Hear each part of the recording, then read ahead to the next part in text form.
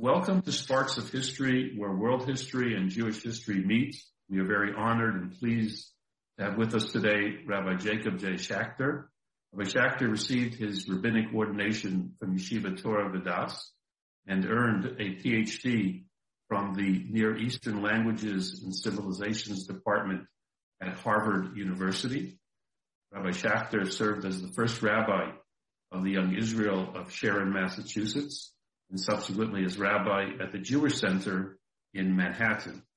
From the year 2000 until 2005, Rabbi Schachter was the dean of the Rabbi Joseph B. Soloveitchik Institute in Brookline, and afterwards became senior scholar and university professor at Yeshiva University's Center for the Jewish Future. Rabbi Schachter is a popular and highly regarded writer, lecturer, and educator. And today we're going to take Rabbi Schachter all the way back to his Harvard days and discuss his groundbreaking, authoritative doctoral thesis written on the life and writings of Rabbi Jacob Emden. And this is the thesis acceptance document that we downloaded, and urge all of our readers and listeners to download Rabbi Schachter's doctoral thesis as well as his other works. Again, thank you very much for being with us today. Thank you, Reb Ari. It's a real privilege to be with you. Shimcha holech lefanecha. I understand that I am in august company, but just being in your company is august enough for me, and it's a pleasure to be here. Thank you. Just a little bit about your early background and how you became interested in Rabbi Jacob Yaakov Emden. As you mentioned, I was a graduate student at Harvard University and was finishing up my coursework and my doctoral exams, and started to begin thinking about a topic for a doctoral dissertation. My original focus was on what I would refer to as cultural transference. In other words, how does a culture transfer itself from one place to another? And what interested me is the fact that in the middle part of the Middle Ages, Jews lived in Western Europe, and slowly they began to be expelled from England in 1290, from France throughout the 14th century, and then the Rhineland in the 15th century. By the time we come to the 16th century, Ashkenazi Jews are living in Poland. And at the end of the 15th century, they get expelled from Spain and they move into the Ottoman Empire. And so they transfer their culture. Their culture is moved from Western Europe to Eastern Europe, or to the Ottoman Empire in the case of Sephardim. So what's the phenomenology of culture transference? How does a culture transfer itself from one place to another? What does it put into the suitcase? What does it leave behind? What is at the top of the suitcase so it comes out immediately when they arrive in their new location? What's all the way at the bottom? It takes 100 years for it to show up. How does that work? And I was fascinated by that, and my touch point was the city of Prague. Prague was a way station from west to east, and I was zeroing in on Prague. And I realized that I really needed to know Czech in order to do the kind of work that I wanted to do, and that was going to derail me. I'm a yeshiva bacher. You know, I had to know French and German to get past my doctoral exams. In my department at Harvard, the Near Eastern department, we had a choice of Akkadian, Ugaritic, Sumerian, Hebrew, or Aramaic. We had to choose 2 out of the 5. And I would imagine that you and your audience knows which 2 out of the 5 I chose. And to give you a hint, they were not Akkadian, Sumerian, and Ugaritic. And so when it came to Czech, this was a big hill for me to climb. And ultimately ended up not working on that, regretfully. In the interim, I needed money. I was a graduate student. I was a rabbi in a small town. I had a baby. Baruch Hashem, I had 2 children. I needed to make some extra dollars. So I picked up a project that a friend was doing that he no longer was able to continue to do. That is to translate Megillat Sefer, Rabbi Yaakov Emden's autobiography, into English. And I got a contract with Yale University Press, which parenthetically I still have. a contract with Yale University Press to translate it into English. And I started working on Rabbi Yaakov Emden on the side to pick up a few extra dollars. They were going to give me $2,000 if I would have it done within 2 years. That was Kol Hoin da Alma. That was a massive amount of money for me. And even though it took a lot of time, but I did it because I needed to make money. When I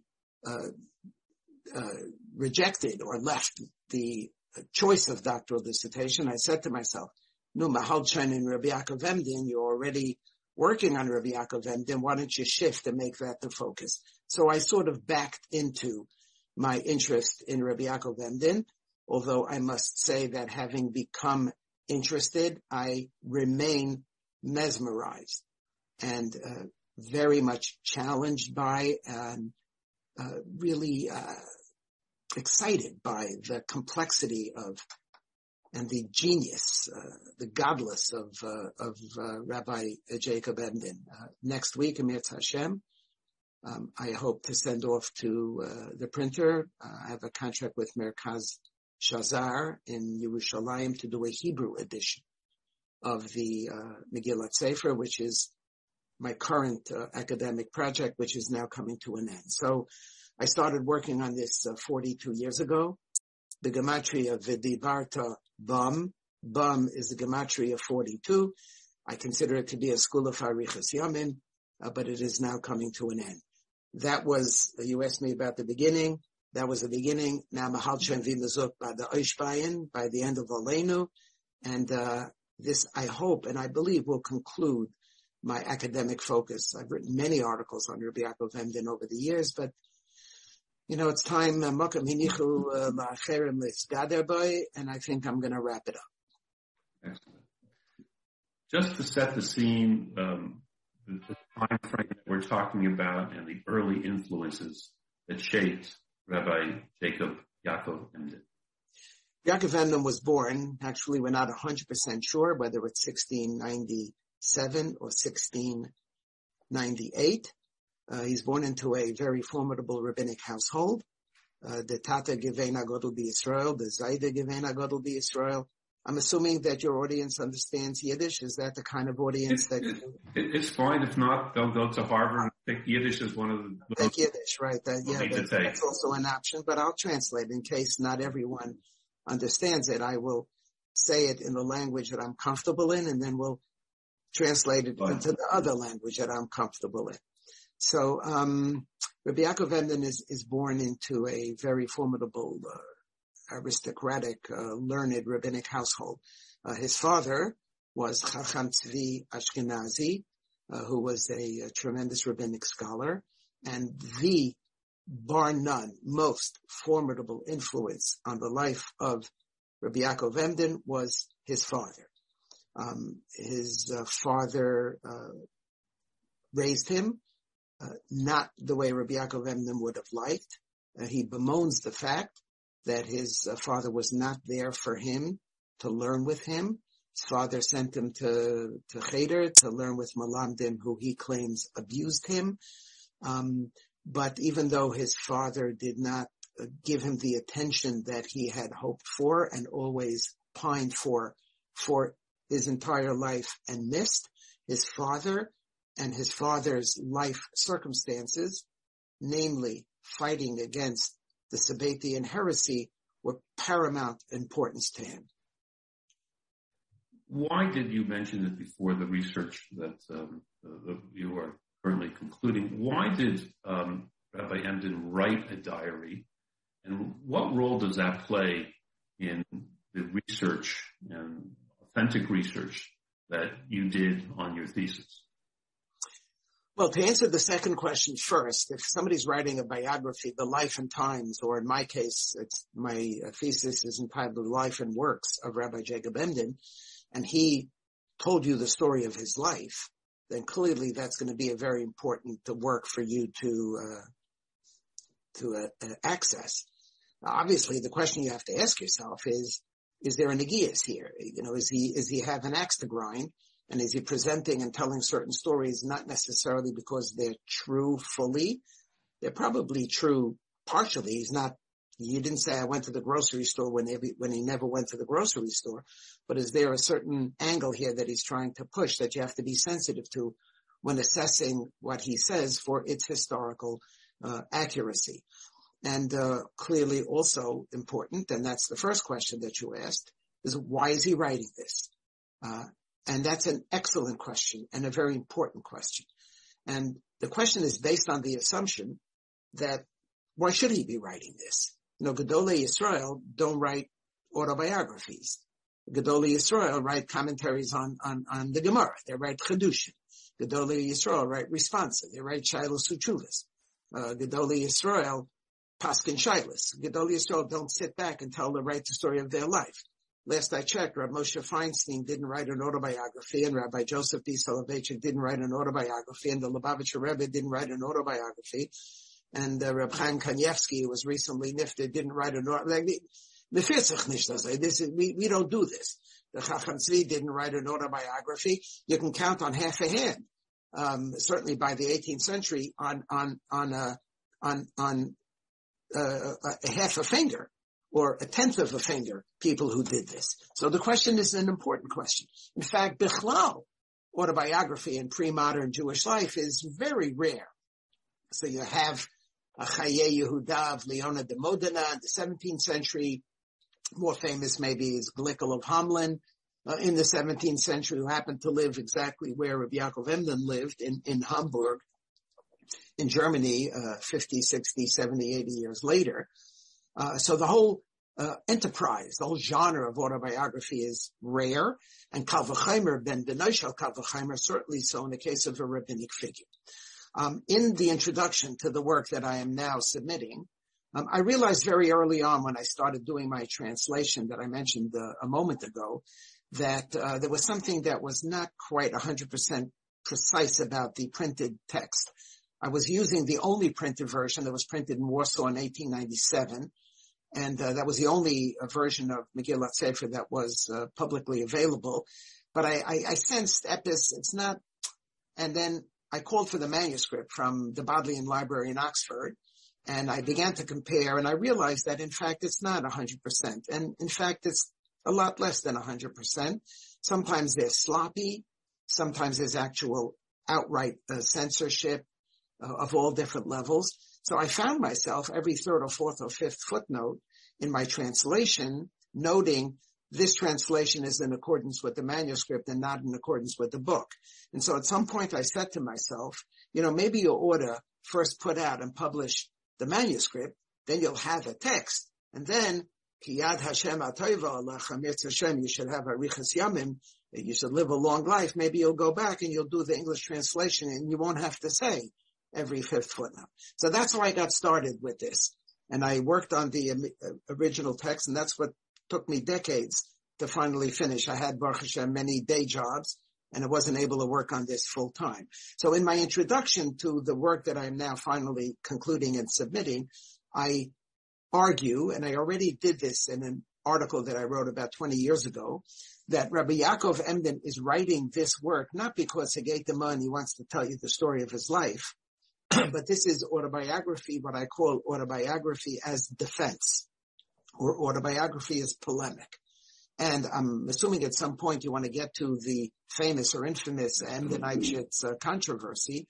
Rabbi Yaakov Emden was in a fight to the death, mamish to the death. He was in a fight for his life and what he perceived of as a fight for the Jewish people, for the nitzchias of Klal Yisrael, for the eternity of the Jewish people, against someone who he felt was the arch enemy and the greatest danger possible for the future of the Jewish people.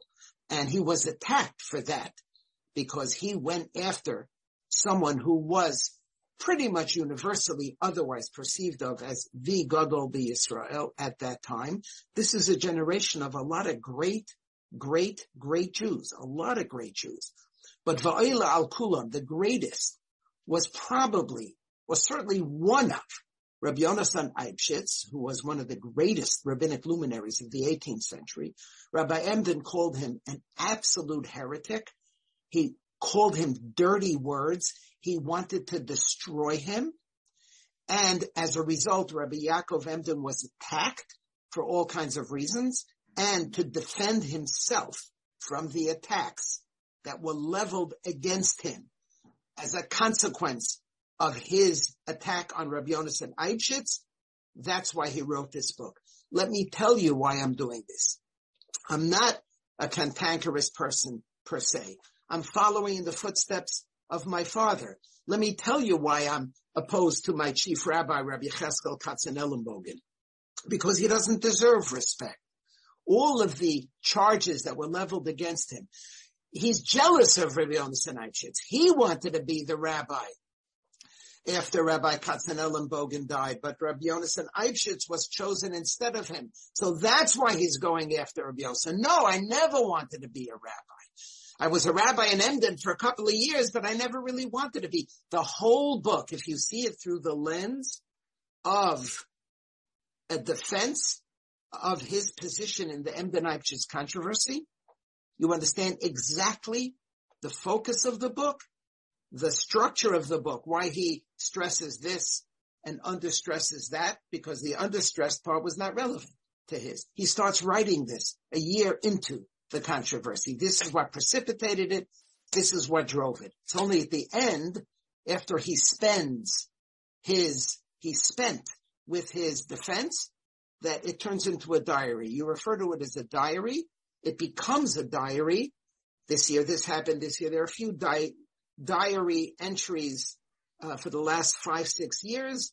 And then he stops writing in 1766. The book peters out. He died 10 years later. And that's why this book is so important, needs to be assessed. We need to understand why he wrote it. What are the main scholarly works composed by Rabbi Emden? And how was he able to accomplish that, given the fact that he was an autodidact, that he didn't have any formal yeshiva background and training?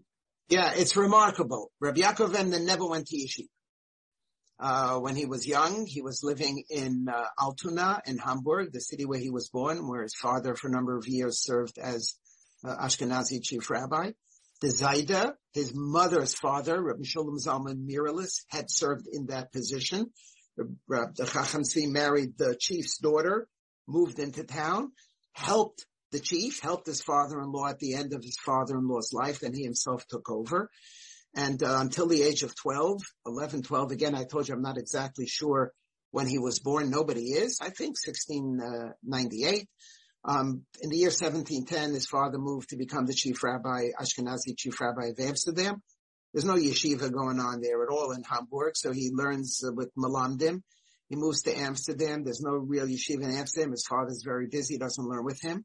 And then his father leaves Amsterdam. He gets into a colossal fight with the local community over a Sabbatean issue, someone who he claimed was a follower of Shabtai Tzvi. He leaves. Yaakov Emden gets married at the age of around 17, never learned in yeshiva. And that's why he has some shittas in his shuvas that are unusual. He's got a whole shita about pilegesh, some of his piskei halacha. I don't have time to go into the specifics, and it doesn't matter. Reflect someone who's not part of the Masorah, who has the scaffolding of a clear-cut tradition about how to approach Jewish law, how to approach Jewish tradition. But yet, being an autodidact and not having a formal yeshiva education, I'm in awe. What can I tell you? I am in awe of someone who just churned it out. You asked what did he write? I'll ask what did he not write? He wrote on, you name it. He has a parish on the Chumash. He has a parish on Tanakh. He has a parish on the Mishnah. He has a commentary on the Gemara. He has notes on the margin of the Gemara. He has a commentary on the Siddur. He has 300 plus responsa.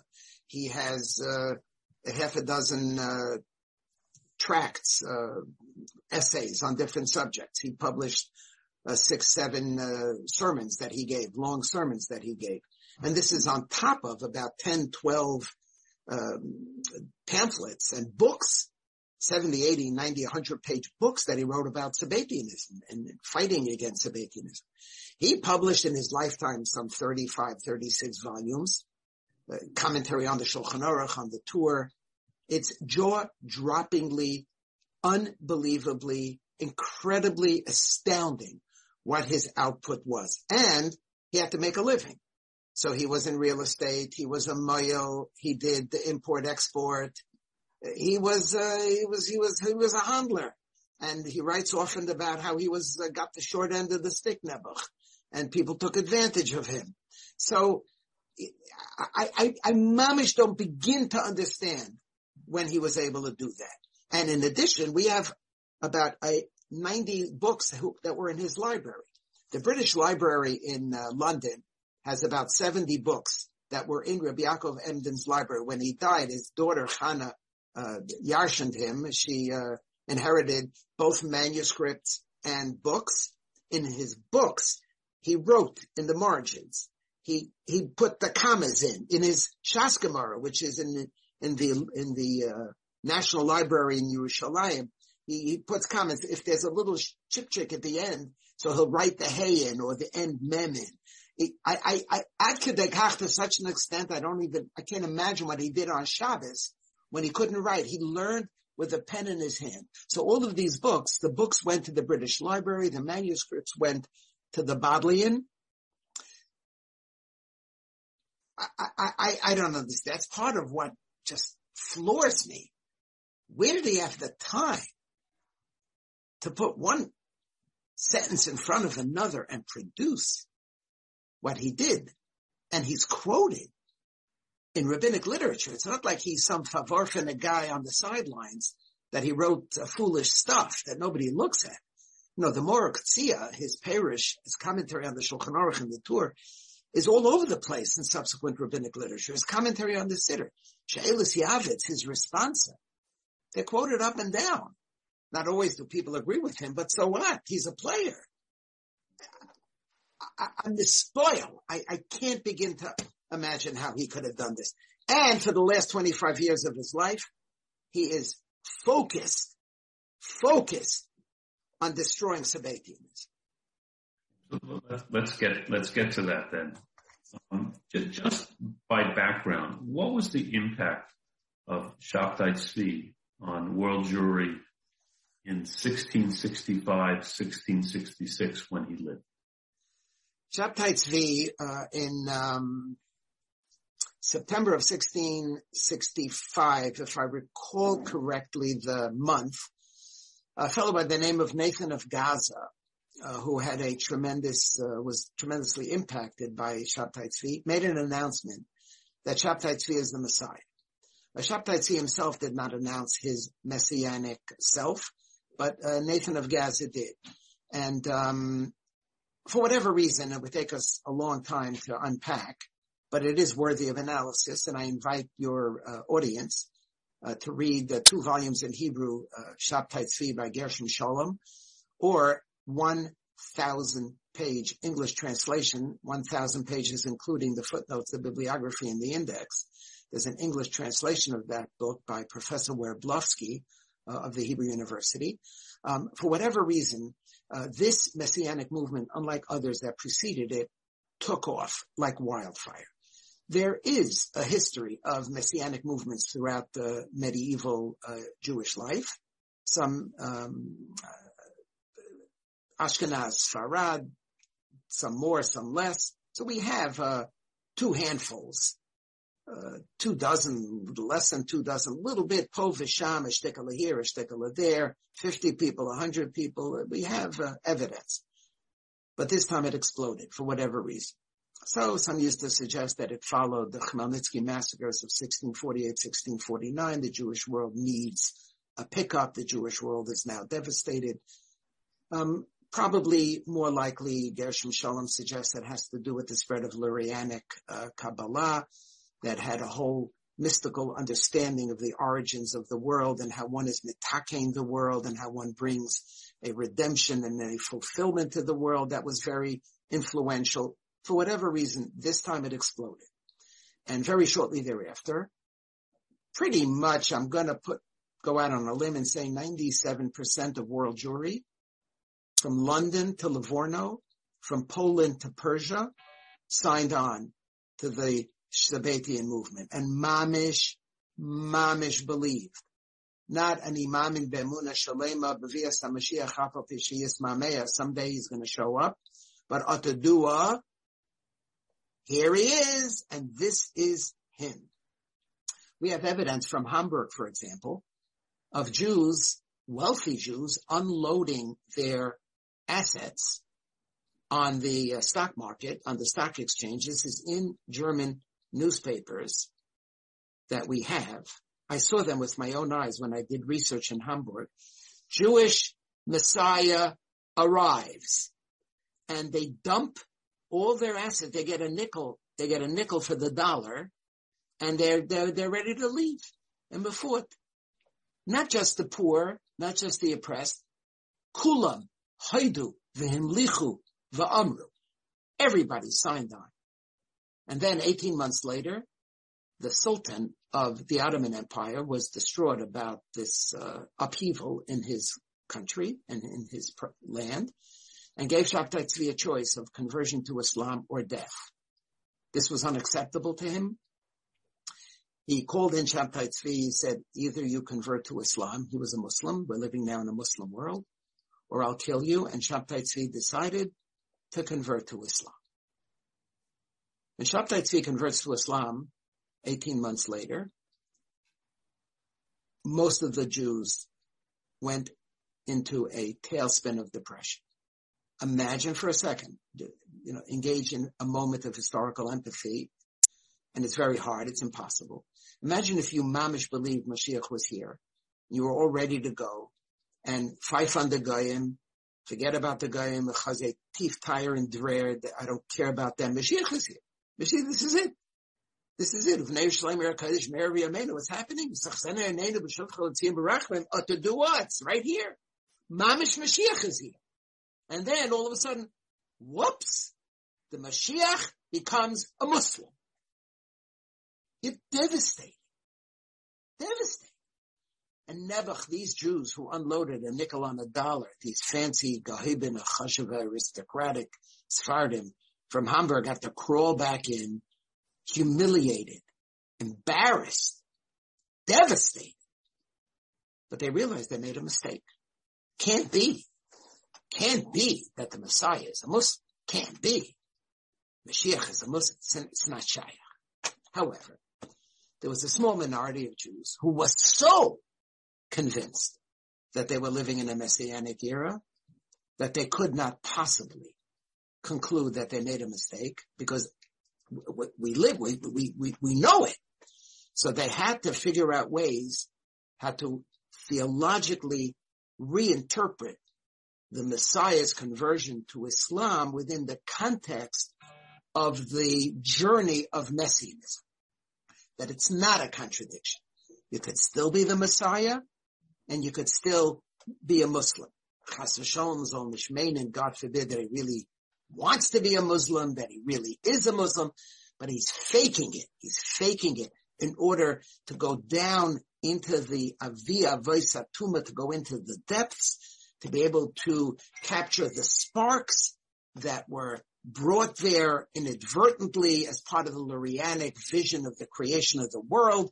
What better way to bring about redemption is every mitzvah elevates a spark from the netherworld up to the world of God. But this way, the Mashiach can go in and scoop him up himself. And only the Mashiach could do it, because only the Mashiach has the religious strength and capabilities to withstand the temptations of the depth. Akitzer, all kinds of post-conversion Sabbatean theologies developed that took hold. And even though the vast majority of Jews, Nebuch, with their tails between their legs, crawled back in and said, Nebuch, we made a terrible mistake. There were some who continued, and there were those who maintained a Sabbatean identity into the 18th century. At some point, certain ideologies that I must tell you I myself don't fully understand because they're too Kabbalistic for my brain, There's certain Shittas, Kabbalistic ideas that became identified with Sabbateanism, so that by the time we come to the middle of the 18th century and Rabbi Yaakov Emden, one did not even have to believe that Shabtai Tzvi was the Messiah in order to be tainted with the brush of Sabbateanism. Certain ideologies became so identified with Sabbateanism that alone was enough to have one labeled a Sabbatean. And that was primarily the issue.